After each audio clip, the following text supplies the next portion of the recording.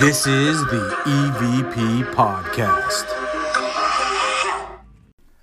This is the EVP Podcast. I am one of your handsome hosts, DVO. I'm Ghosty McGhostface. And I'm Beaker. Welcome. McGhostface.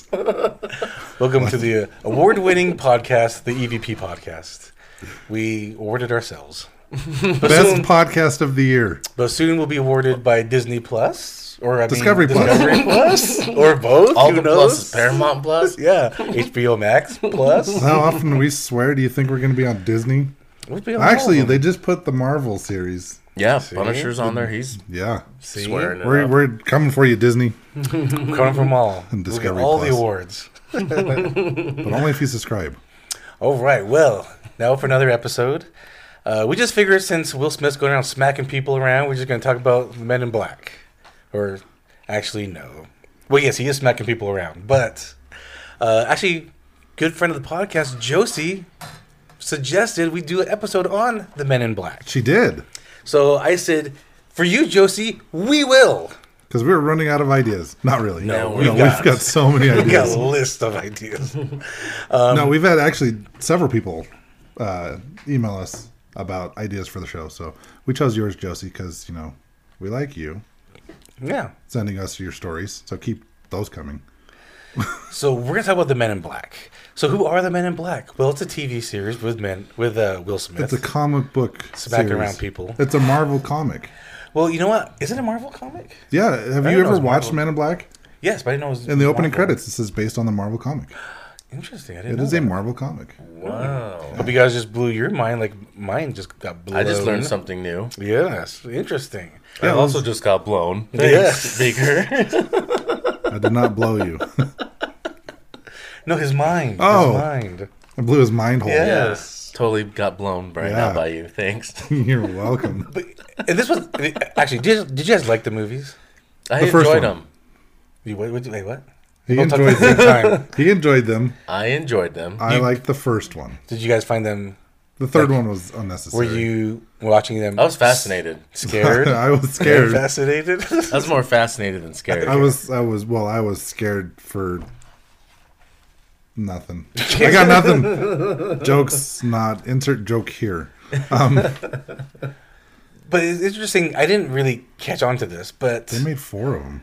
the movies are actually based on a real or possible real entity or organization called the Men in Black.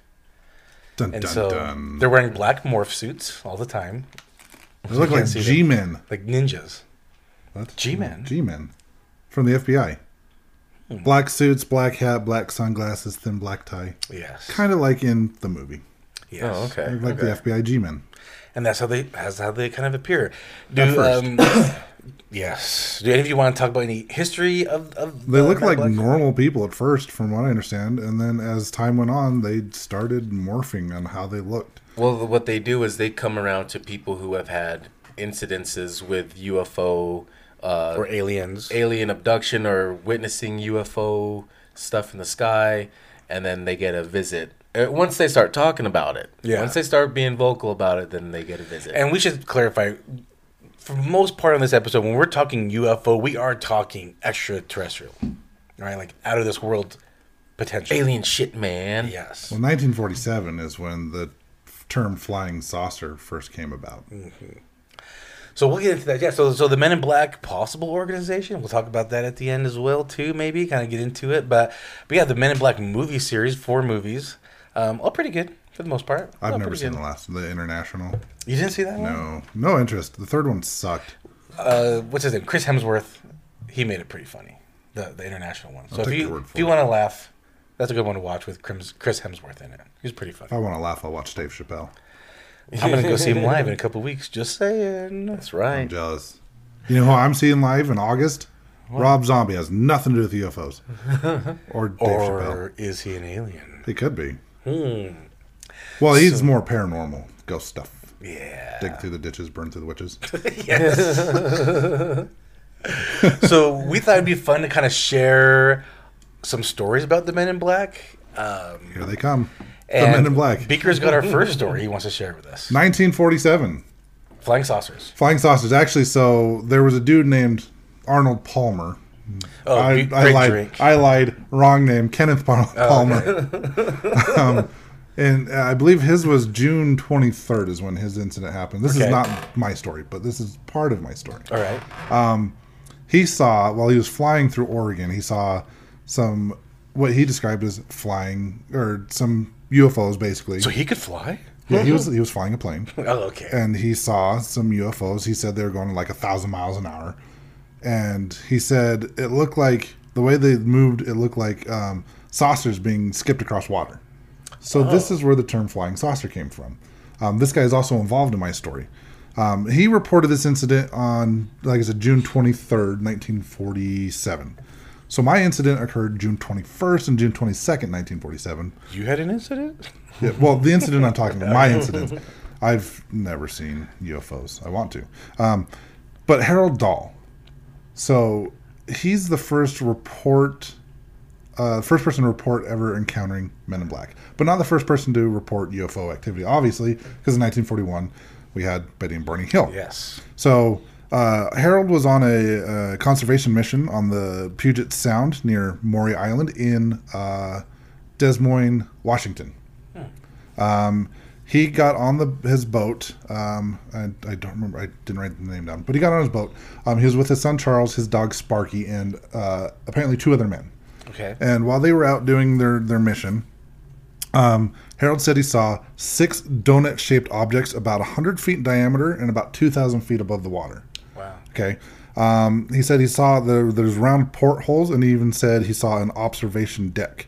And most of the information I'm giving here is, I believe, from the MUFON reports. Do you know what MUFON is? No. It's I can't remember what it stands for.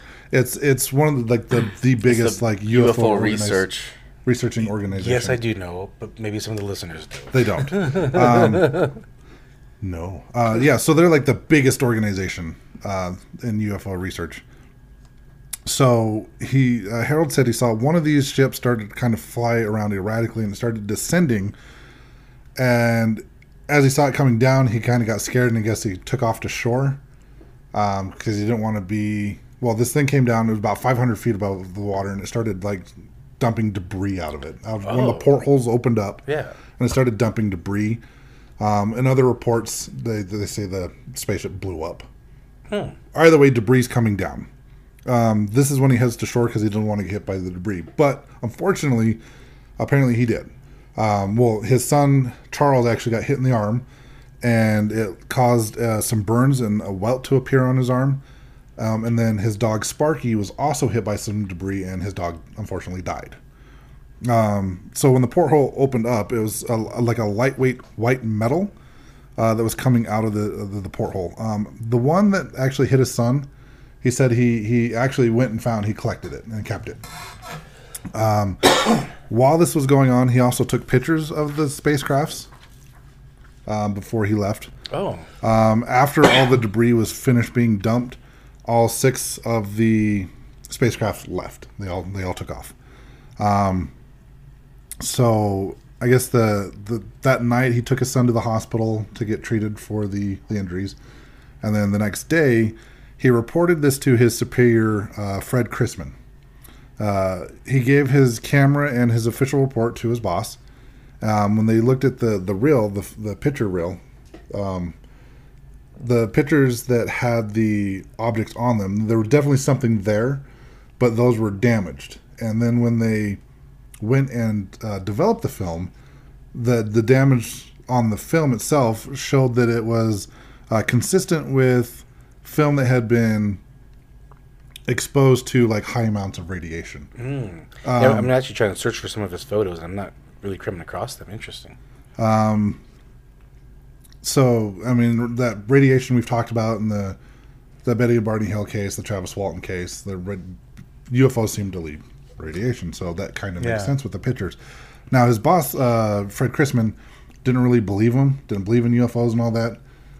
So he went out and he was going to do his investigation because, official report. So he was getting some rock samples, he was investigating the claim, and while he was out there, one of the aircraft showed back up, and it acted like as though it was like observing him, watching him doing his investigation. It made him feel really uneasy. So the next morning, Dahl, I don't know if he was out and about or if he was at home, but he was approached by a man in black, and he asked him to go to breakfast with him. And so he's like, okay. So they went to breakfast. While they were at breakfast, this man in black apparently didn't ask any questions. He went over in great detail the incident with him. So he recounted the entire incident without Dahl apparently telling him anything. He knew everything about the incident, and even went as far as saying, "What I have said to you is proof that I know a great deal more about this experience of yours than you will want to believe." Huh. He then threatened Dahl and his son and said, if you tell anybody about the incident, bad things are going to happen to you guys. So Harold and his boss, Fred, decided that, no one's going to tell them what to do, so they're going to go public with this.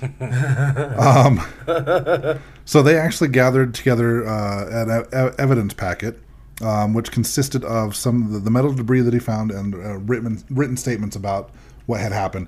And they sent it to a publisher in Chicago named Ray Palmer. And before Ray wanted to publish this in his magazine, he actually contacted Kenneth Arnold, the guy that I talked about before, that saw the flying saucers. And his incident happened 2 days later. So Kenneth Arnold's happened on June 23rd, I believe. And he was actually the first person to report seeing UFOs. So his report actually came out before Harold's did. So Arnold, or Kenneth Arnold, was also a UFO. He was there in Tacoma, Washington, researching UFOs, obviously because he had his own experience. So he went to interview Harold and Fred. When he got there, Harold had said that his son Charles had just kind of disappeared and he didn't know where he was at. And I guess Arnold said that Harold didn't really seem too worried about it. He wasn't putting much effort into finding his son. He was more focused on the investigation of the UFOs. It was later, Charles was later found that summer in Montana waiting tables. And he claimed he had no idea how he got there, which is kind of unusual. It could have just been like, kid was mad at his dad, he ran away. You don't know. There's no knowing exactly what happened there. But yeah, it was a little weird. So he got there on Maury Island, Kenneth Arnold, the UFO guy, late July. And he collected samples from Dahl's boat and some rocks on the shore. Now, he also conducted interviews with Harold and Fred. Fred said he didn't mention any Men in Black at all. So he never saw them. But Dahl went into great detail and gave a full account of his breakfast with his men in a sharp suit. And like I said, this is the first time anyone has mentioned seeing the Men in Black at all. So another interesting thing is, like I said, he was out on the boat. I may have not mentioned this, but when he was on the boat, so it was him, his son, his dog, and two other guys. Now, these two other guys never came forward, never did any interviews. Technically, we don't know if there were actually two other people on the boat or not. So they haven't even come out and denied anything either. No, they haven't said anything, which is a little weird in my opinion. But I guess it was on July 31st. There was two pilots and intelligence specialists from the Air Force named Captain Lee Davidson and First Lieutenant Frank Brown. They came and visited Dahl and Chrisman. They contacted the two and said, there might be something to your story. We believe you. We want to know more. So they actually sat down and talked for several hours with the two of them. And they actually collected the metal fragment. And it was on a ship. That was on a ship that Dahl had collected. And they were leaving. They were leaving in their B-25 bomber, and there was two other men in the plane with them. Now, about 20 minutes after these guys took off, the plane crashed.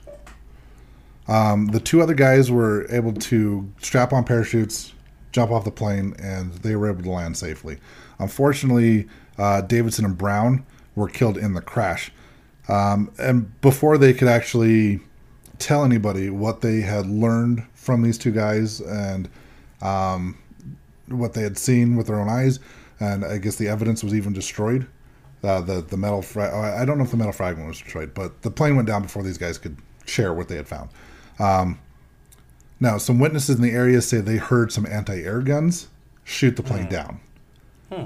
Whether or not that's true, don't know. Yeah. Again, this was 1947. Some of these people may have been in the military, so they know what anti-air guns sound like. So that's what witnesses say, is they heard anti-air guns shooting these two planes down. The official report from the Air Force was that the crane was just the plane crash was just a terrible accident, and they maintained that it was just a unlucky happenstance.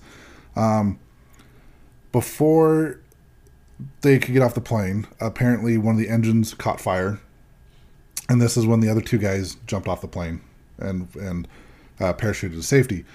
Before the two that died, could get off the plane, I guess the wing had broken off and hit the tail and caused it to go into a spin, and it trapped them inside, so they went down with the plane and died.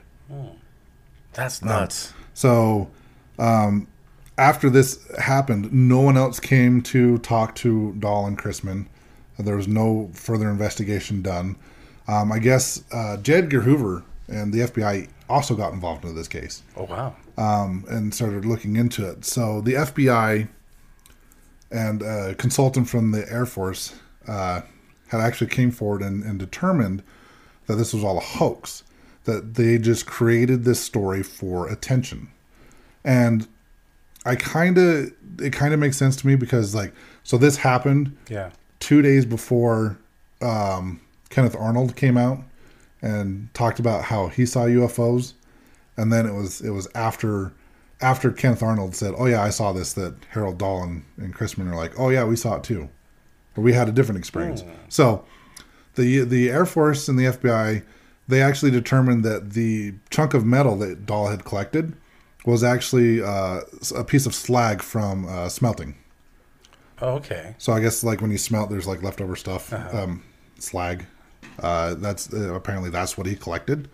And that's what he presented as evidence of the that came out of the sky. Yep.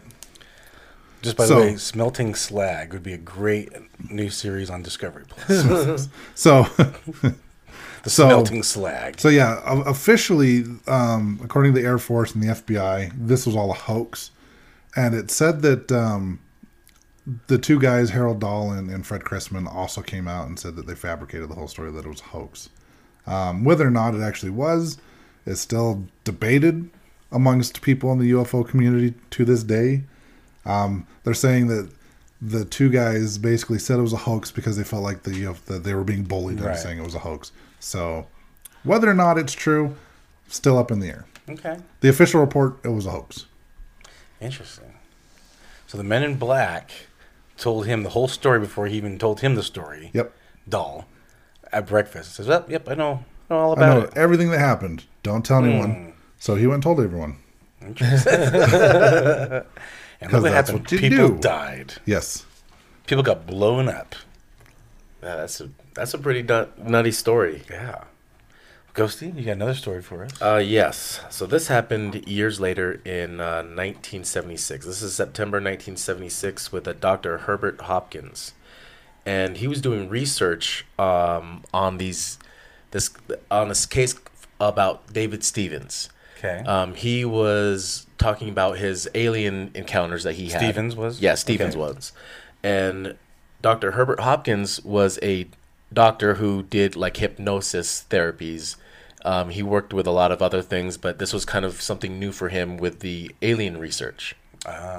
So this occurrence happened with David Stevens in October of 1975, and this happened in September of 1976 with Dr. Hopkins. So he's a 58-year-old who's married with kids At the time. His wife and kids had gone to the movies. So he's home alone, and as he's there, he gets a phone call and answers the phone, and it's this guy who claims to be another UFO researcher from New Jersey. Okay. Who's on this other team, and he's also investigating the Stevens case. Okay. So he's asking, hey, can I come over and can we discuss this? And Comparing some notes here. yeah, Hopkins was like, sure, yeah, actually that'd be fine. He's like, all right, I'll be right over. That makes sense. So he hangs up the phone and goes to open. I guess he's got like a door to open, and it kind of leaves a storm door there, or a glass door that he can look through to see when the guy arrives. Like a screen door. Kind of like a screen door, yeah. So anyways, he opens the main door and sees the guy walking to his house. Well, where he lives, it's a long walkway. There's no car over there. There's no phone booths. And this is the 70s, so back then you needed phone booths to make a phone call. There was no mobile phones. This guy just hung up the phone. He just hung up the phone and opened the door, and here's this guy walking to his door. He's already in the walkway, walking to his door. They said even if it was like a call from the next door house, It was like, too it's far still- away. Still too fast. So there was no car there, and the guy, was already there, and so he's like already there and trying to talk about the Stevens case before Hopkins can even like wrap his head around the whole situation of how this guy got there. He's already wanting to talk about this case. Okay. So he's like, okay, let's get talking about this. But one thing that's weird is the way the guy looks. He has he's dark navy suit, dark gray gloves, and a bowler style hat. And I guess the family dog, he's whining. Like he whined and cried when this guy first walks in. And not only did he do that, he took off running, like went to a back room or went to another room and hid in the closet. And he says the cat was unmoved, but the dog was terrified. Sounds These about cats right. don't give a shit. Yeah, but it was just a real weird look to him too. He didn't have eyelashes or eyebrows. He ended up, during this conversation they're having, he wiped his lip to reveal it was lipstick on his face. That was to look like lips. What he just had a little slit there. There was no mouth. No mouth, I guess just he a wiped slit. his hand with the back of his glove, and it like came Like off on the to glove. expose that, or like he No, was- just as talking, he just kind of wipes it. So he's noticing these weird appearances about this guy as they're talking and no stuff hair. too. Yeah, so Hopkins did yeah, most of the alopecia. talking Ah. during this whole thing about talking about the Stevens case. Hopkins is doing most of the talking, and while he's talking like this, the guy just would occasionally go, "Yes, that's how I understand it. Yes, that's how I understand it." So it was just kind of weird how he would just reply like that. Anyways, at one point during all this, the stranger tells him, "Hey," Hopkins, his hand is in his pocket at this time. The stranger ends up telling him, "Hey, you have 2 coins in your pocket." Didn't ask him or anything, just told him, "Hey, you have 2 coins in your pocket. Pull one of them out and hold it up." So he's holding it up, and he tells him just to watch it. So he's watching this coin in his hand, and So Hopkins has a coin from his pocket, from in his pocket hand, in his hand, holding it up, holding it up. and it starts to turn fuzzy in appearance. It's like kind of like phasing and then just disappears in turns, his hand. It turns like silver, and then it turns blue, and then And just just- vanishes. Completely disappears. Wow. And he's just like, that is a cool trick. That is a cool trick, man. Well, the guy ends up telling him, neither you or anyone else on this plane will ever see this coin again. Plane? On this plane. So, like, on this plane that we're living in. Yeah. Yeah, it's really weird. And then he ends up asking him if he knows who Barney Hill is. Uh-huh. And he's like, "Yeah, I knew Barney Hill. And I've heard of Barney Hill." Because it was like, what, 30 years Yeah, later? Yeah, because this Okay. is 76. Yeah. So then he goes, "Yeah, I know who Barney Hill was." He goes, "Do you know how he died?" And he knows he died of a heart attack. He said, "No, he died because he does not have a heart, just like you no longer have this coin." Wow. So that was how do you take that? Is that a threat? You take that as a threat? Or just like... Because the way he's talking is just a Yeah. matter of fact. He's not mad. He's not angry. He's not threatening. He's just talking matter of fact. Yeah. Yeah. I don't know how to That'd take be it. kind of creepy. I'd be scared. And then he goes on to tell him he doesn't ask Fascinated. him about these because he's got a lot of evidence and research that he's done on this Stevens case. Dr. Hopkins. And he's done hypnosis therapies with this Stevens, and he's got tapes, recordings, and tapes. Okay. Well, the stranger doesn't ask him about these tapes. He just says, "You have these tapes. You have all this evidence of recordings that you've done with Stevens, and you need to get rid of it." He goes, "You have." He goes, you have the recordings on the Stephen case and the hypnosis and details and so forth. You need to destroy it all." Pretty much tells him he needs to destroy it all. He wasn't angry about it when he was saying it. And then Hopkins starts getting concerned about what he's saying.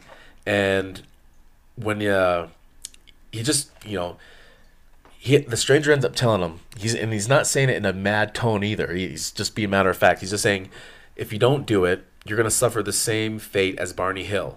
Well, that's a threat. Yeah, that part's the threat. Yeah. At this point, like, you just kind of like are getting into the zone, like, hey, where's this conversation going? And then boom, pretty much saying that we did this to Barney Hill. Yeah. That Barney Hill died because he was talking about it too much.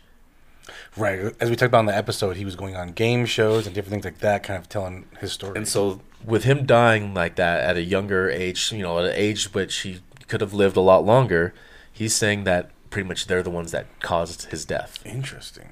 And not only that, if he says he didn't say anything about him like ever coming back or talking to him again. He just says that he would know when it was done, which was destroying of the evidence of everything.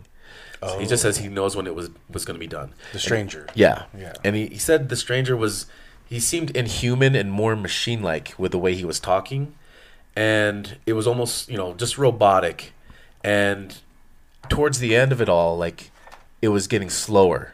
His speech was getting slower and longer spaces between words.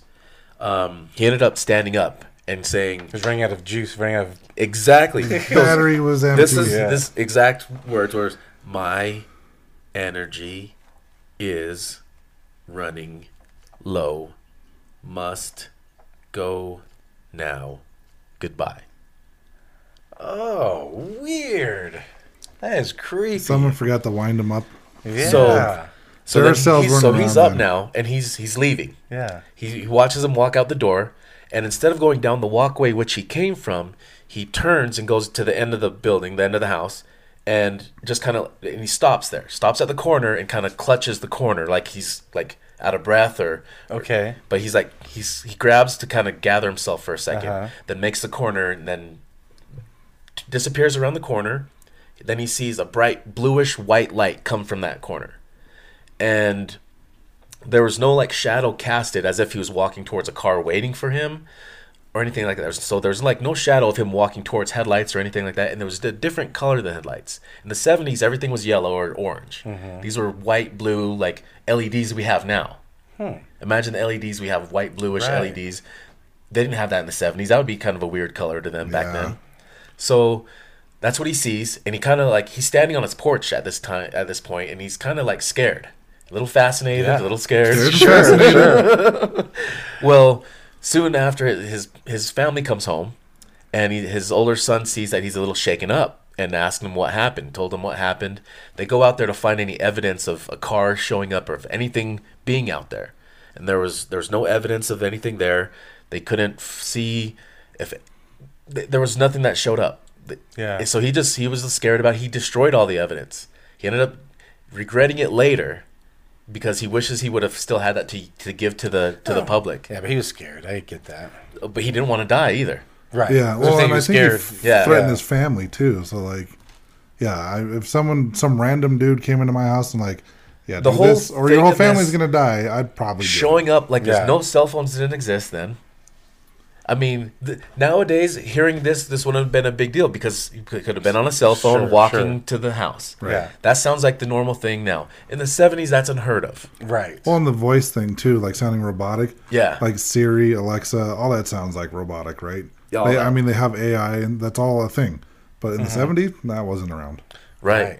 And it's funny how a lot of these stories about these men in black, they'll kind of follow that same type of look of they're wearing these bowler hats, they're wearing the suit and tie, but they're also like kind of pale and clammy looking. They have no hair. on their bodies. Yeah. They're like really tall and slender a lot of times. Kind of. Slender man. Yeah, interesting. That's But I mean, there was like another story that the way that the coin phases like that. Because I remember talking about this in another podcast that we did on the Buko Boys, where I talked about this lady who said these men in black arrived to her house and phased like that coin did, but they kind of did that to themselves and walked through her fence. They didn't open her fence to go onto her property. They just kind of turned fuzzy and phased, and boom, they were through on the other side of the fence and walking towards her. Yeah. You want to share that on another episode because there's so many interesting stories on the Men in Black. There's we might have to do a few episodes on this. But yeah, that's old Dr. Herbert Hopkins on his MIB shit. Yep. Interesting. All right, very So interesting. I think he listened. He knew because my guy didn't listen to the Men in Black, and like people died. Yeah. So when they threatened him, he's like, "No, I'm doing what you say." So my story is around the great Dan Aykroyd. The great. Yes. So he's very interested in the paranormal. Is that hence two Ghostbusters. episodes in a row we talk about Dan Aykroyd? What did we mention before? Ghostbusters? Yeah, Ghostbusters. You got the idea from Hans Holzer. From Hans Holzer. Oh, yeah. He was a big fan of old Hans. Yes. He was fascinated as a child. Which is why I was kind of Everyone's looking into scared. this more. Yeah, that is why Dan Aykroyd created the Ghostbusters. You eating over there, Ghosty? What's going on yeah, over I'm trying to get candy and I'm making all sorts of racket. Sure are. Sorry. Come on. I got a sweet tooth, man. So, kind of reading into this, apparently Dan Aykroyd wrote Ghostbusters, but it wasn't going to be Ghostbusters. It was going to be him and John Belushi, who also wore bowler hats and suit and ties in the Blues Brothers. He was going to write a movie about the two of them, like going on to this like intergalactic battles, really. But it just wasn't in the budget, and obviously John Belushi didn't make it to any type of filming for it. So that's when he teamed up with Ramis, and they rewrote the whole story about, okay, this will be taking place in New York instead of out in the galaxy. Then turned into Ghostbusters. So he's always been kind of fascinated about the paranormal in a sense. But he also was interested into UFOs. In fact, Dan Aykroyd has said he has seen 4 UFOs. So he has said he saw 2 at different times, and he called them constructs. So he saw one that was just hovering, and then he's seen one that was just moving slowly. So, and I don't know what he means by that, but what do you guys think it means when he says he saw a construct?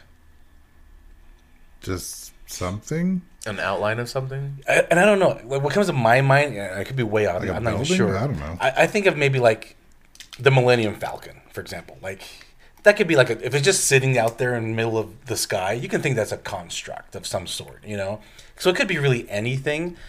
So I kind of think of that because maybe, and I don't know the Beaker would know more about the Millennium Falcon than us probably, but it looks like it'd be like the size of I don't know. You could do a lot of walking around in there. You could get a lot of things done in there. That'd be a construct. No, that thing would be huge. Yeah, so that could be a construct for an example. So I'm not sure. So Well, he's like in my story, the guy, and even in like Betty and Barney Hill and like Travis Wong, Uh-huh. they say these things are about 100 feet in diameter. I mean, that's huge. right. So those could be constructs in the middle of the sky. So those are 2 encounters that Dan Aykroyd had, and then the other 2 encounters they were actually two. They were side by side. These 2, and this time he's actually with his wife and some friends, and they were in Martha's Vineyard. He said this was about 1,000 feet up in the air, and these two things were just flying side by side, just kind of going at a high speed. But Dan Aykroyd also had a driver, and his driver shared a story that when he was in the military on radar, they were showing something on radar that was going about 70,000 miles per hour speed. And it Wait, was how kinda fast? 70,000. And maybe he meant 7. I don't know how fast planes go. I don't know. So I don't know if those are going 7. So maybe he meant 7,000, or maybe I misheard it. But 7 or 70,000 miles per hour, and this was on radar, and this was kind of zigzagging in the sky.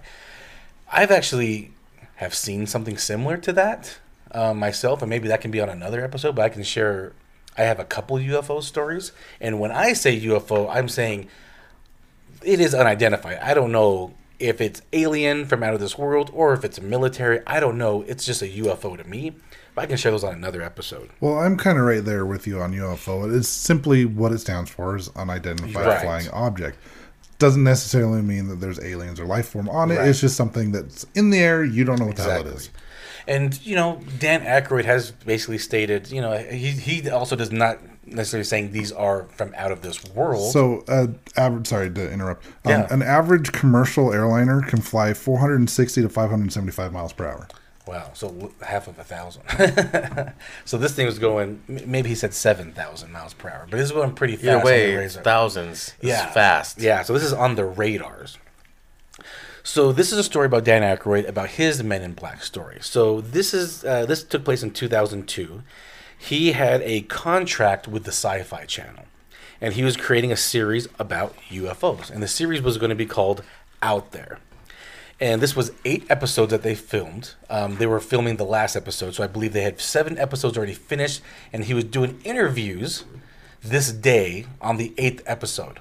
So he was interviewing a couple people for this episode, and now he actually mentioned their names, but I'm not going to mention them here because it makes no difference.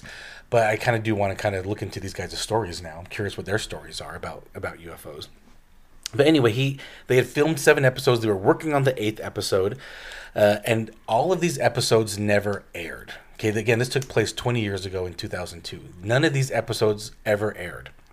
So again, he was filming the last episode. He was in between interviews, probably taking a little break, and he went outside to have a little smoke break.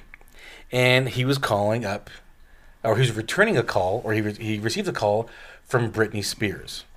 So anyway, Britney Spears, Dan Aykroyd, huge fans of the EVP podcast. Thank you guys for listening to us. Huge fans of the podcast. Yeah, I think she wanted him to go on SNL with him. Yes, she was asking him to come on SNL to kind of be a featured little guest, and he was like, "Yeah, sure, I'll come on there with you." So this is kind of what happened. He's outside having a smoke break. He gets a phone call from Britney. He's talking. He kind of looks over his shoulder, kind of turns around, looks over, and he sees this black sedan. And a couple guys are standing outside. Again, men in black, standing outside the car. He kind of sees it, again, he's on the phone, but he does kind of find it awkward. He's trying to look at the plates, the license plates of the car, and they kind of seem a little fuzzy to him. But out of the back seat comes a man outside of the car. And this guy looks much bigger than the other 2 guys that were standing outside. And he's giving Dan Aykroyd some dirty looks. So Dan Aykroyd's in the middle of a conversation. He's on the phone with Britney. He's like, "Yeah, Britney, I'll come on." He looks over, sees this, and he's like, "Huh." See, he's kind of observing what's happening. He goes back to the phone call with Britney, and he says like half a second later, he turns around again, and the car and these guys are gone. And he's like, "What the hell?"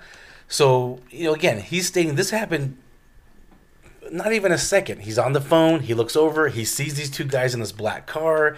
He sees this bigger guy step out of the back seat and just give him dirty looks. He looks away. He kind of ponders over this. Like, that was weird. Looks over again. These guys in the car are gone. And he says, there's no way. This was just mere seconds.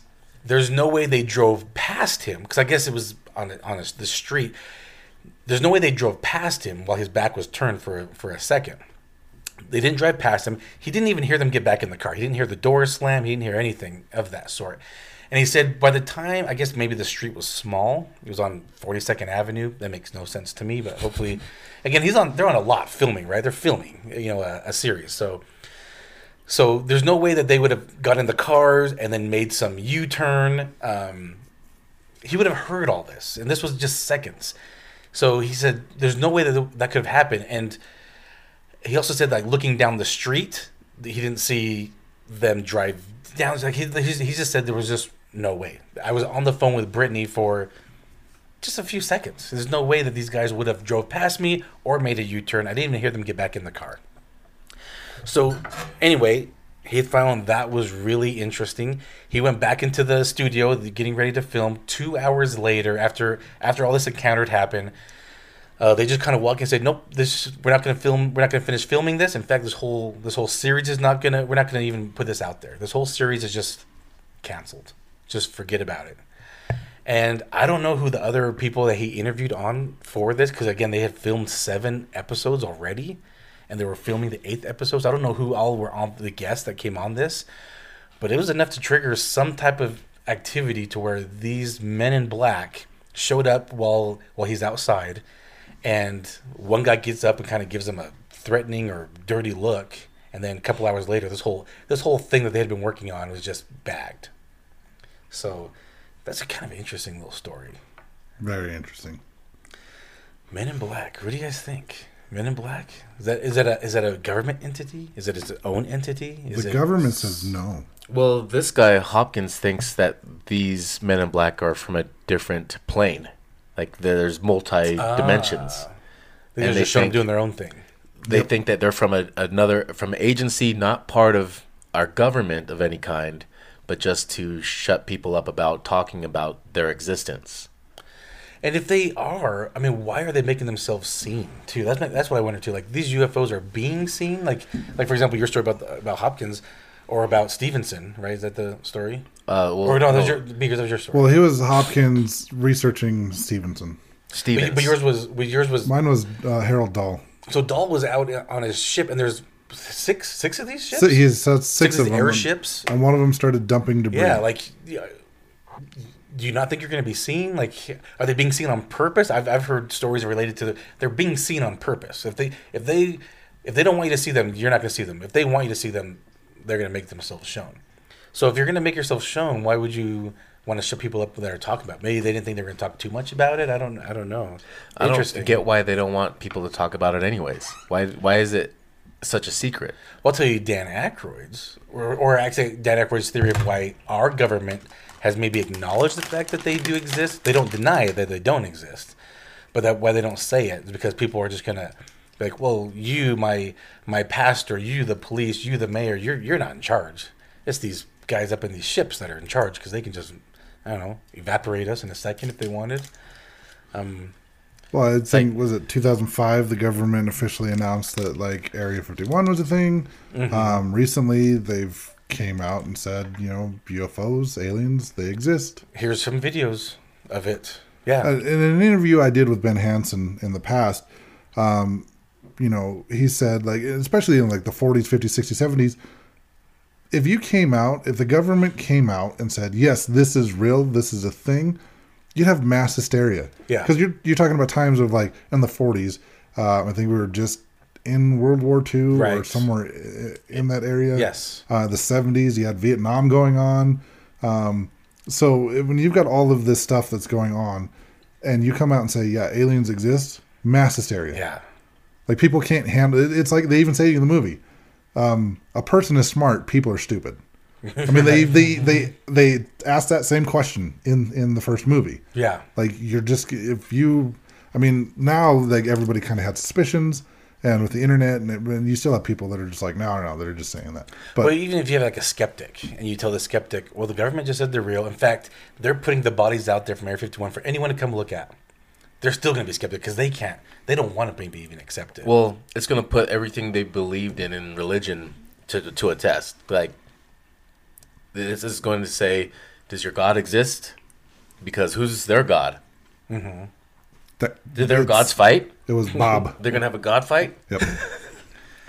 Yeah, because anyone can take it any way. Who knows how people will interpret this? But also, like we've mentioned before, to think that we're the only living species in this whole galaxy that's just insane. That's insane too. To think we're the only ones. We're the only. Like ones. I said, Travis Walton in his documentary that I watched, they even mentioned that like Men in Black showed up while they were investigating the Travis Walton while they were looking for his body.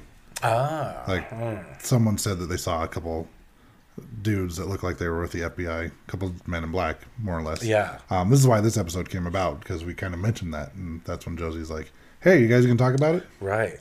And I've listened to a lot of podcasts, and I listen to a lot of paranormal podcasts that talk about the MIB, and I've heard some really interesting stories about them. Some really interesting stories. I find it pretty fascinating. And I don't know if we'll get the answers to it, but... Well, they're not real. I'm just trying to think, like, okay, on a different plane, on a different dimension, is it some? And they seem like they're observant of everything happening.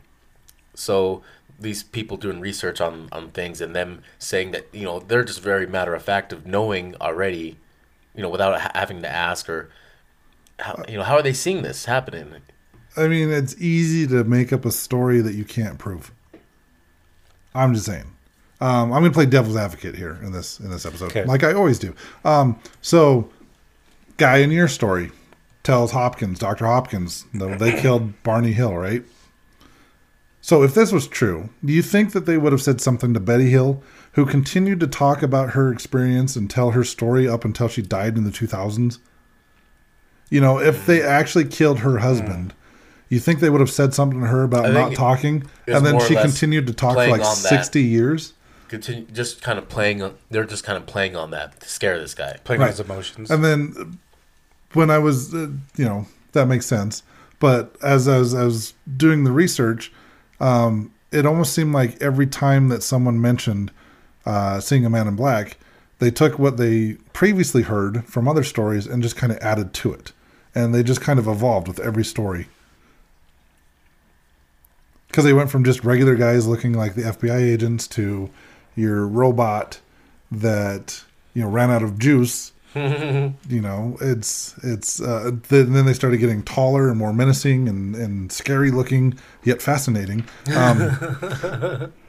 They just kind of evolved through the years. But the Greys have always stayed the same, consistent in appearance.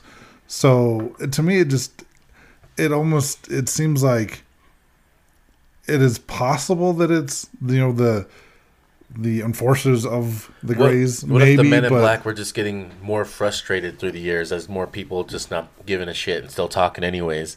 And so when they're coming here to scare humans, they're just getting real frustrated with us. Here we go again. maybe. We're going to scare them and still going to talk about it. To me, it just doesn't make sense, some of these stories. Like, I mean, they're cool stories, but to me, they're just stories. Like, I mean, even the first two guys came out and admitted that it was a hoax. And like I said, it's possible that they felt threatened by our actual government agencies. Now we're in a time of doorbell cameras. Let's see some Men in Black show up now with some doorbell cameras. Oh, there was a video, and I'll see if I can clip that video and put it on the social media, but I'll show you guys here in a minute. Some Men in Black on some doorbell cameras? No, walking into an office building. I've seen a few videos of those. Okay, I've seen, the CCTV. Yeah. Okay. So, Did I mean, some of- it is entirely possible. I'm not going to say it's not within the realm of possibility, but highly unlikely, in my opinion. So you're saying you don't believe the Men in Black? He wants proof. I Okay. would like more proof. Okay. I mean, like, for me, like I said, with Betty and Barney Hill, and I'm starting to open up to the Greys more. Okay. Especially since I've Wait till they met. probe you. Yeah, that's what I'm waiting for. You want to get fingered so bad. Yeah, he's I asking mean, what for it. better way to find out that they're real than Let them first-hand inside you. experience? Yes. So I'm just barely opening up to the idea that Greys are a thing. Like I said, I've always believed in the Nordics Uh-huh. since I started researching aliens and UFOs like 5 years ago. That to me makes more sense. The Men in Black, I think it's just kind of a stretch. I mean, it's entirely possible. Our government is capable of a lot of things that we don't know about. Sure. So it's possible that our government is working with other governments from other dimensions or planets, but I just don't know. It Or they seems employ different types of people. maybe, Just saying. Maybe they employ some Nordics. but it seems interesting that people are like, okay, I was told by this dude, don't talk about it, or bad things are going to happen. So, and literally every one of them talks about it, and nothing bad has happened except for the first story so far that we've shared on the 3 stories. Yeah, you know. I guess, I mean, Dan Aykroyd's series being canceled is a bad thing happening, but he wasn't actually approached by the Men in Black. They never told him to cancel the show. They never threatened his life. It just Not happened. him. Not him. Probably the producers or the people in charge, but still, that could be a fancy way of explaining the fact that the Sci-Fi Network decided to go in a different direction mid-production, because that does happen in television. Sure. So Well, this is for the Travel Channel now. these are all fascinating stories. Yes. Are they scary? Just my opinion. So what do you Okay. guys think? I anything is possible. I can't say for sure. Yes, they are a real entity or a real agency or organization, but I do think it's a possibility that that they exist. Whether we know about them, like our government knows about them, or if our government employs these type of looking people. I don't know. I mean, the guy that's running out of energy, that's so weird. It's kind of cool though. Yeah. I think that with so many people having experiences, that it's a high probability that it could be a thing. Mm-hmm. I think now in the age we're in, with more cameras being out there, that if this continues to go on, I think it's going to be captured more, unless they somehow toggle off their cameras and show up that way. They might. Mm-hmm. Spooky. Yeah, interesting. Stay fascinated. Yes. Keep it scary. All right, should we end that? Yeah. I think so. All right, go so you don't play that. Peace out, butterflies. Keep aliens and UFOs out your effing mouth.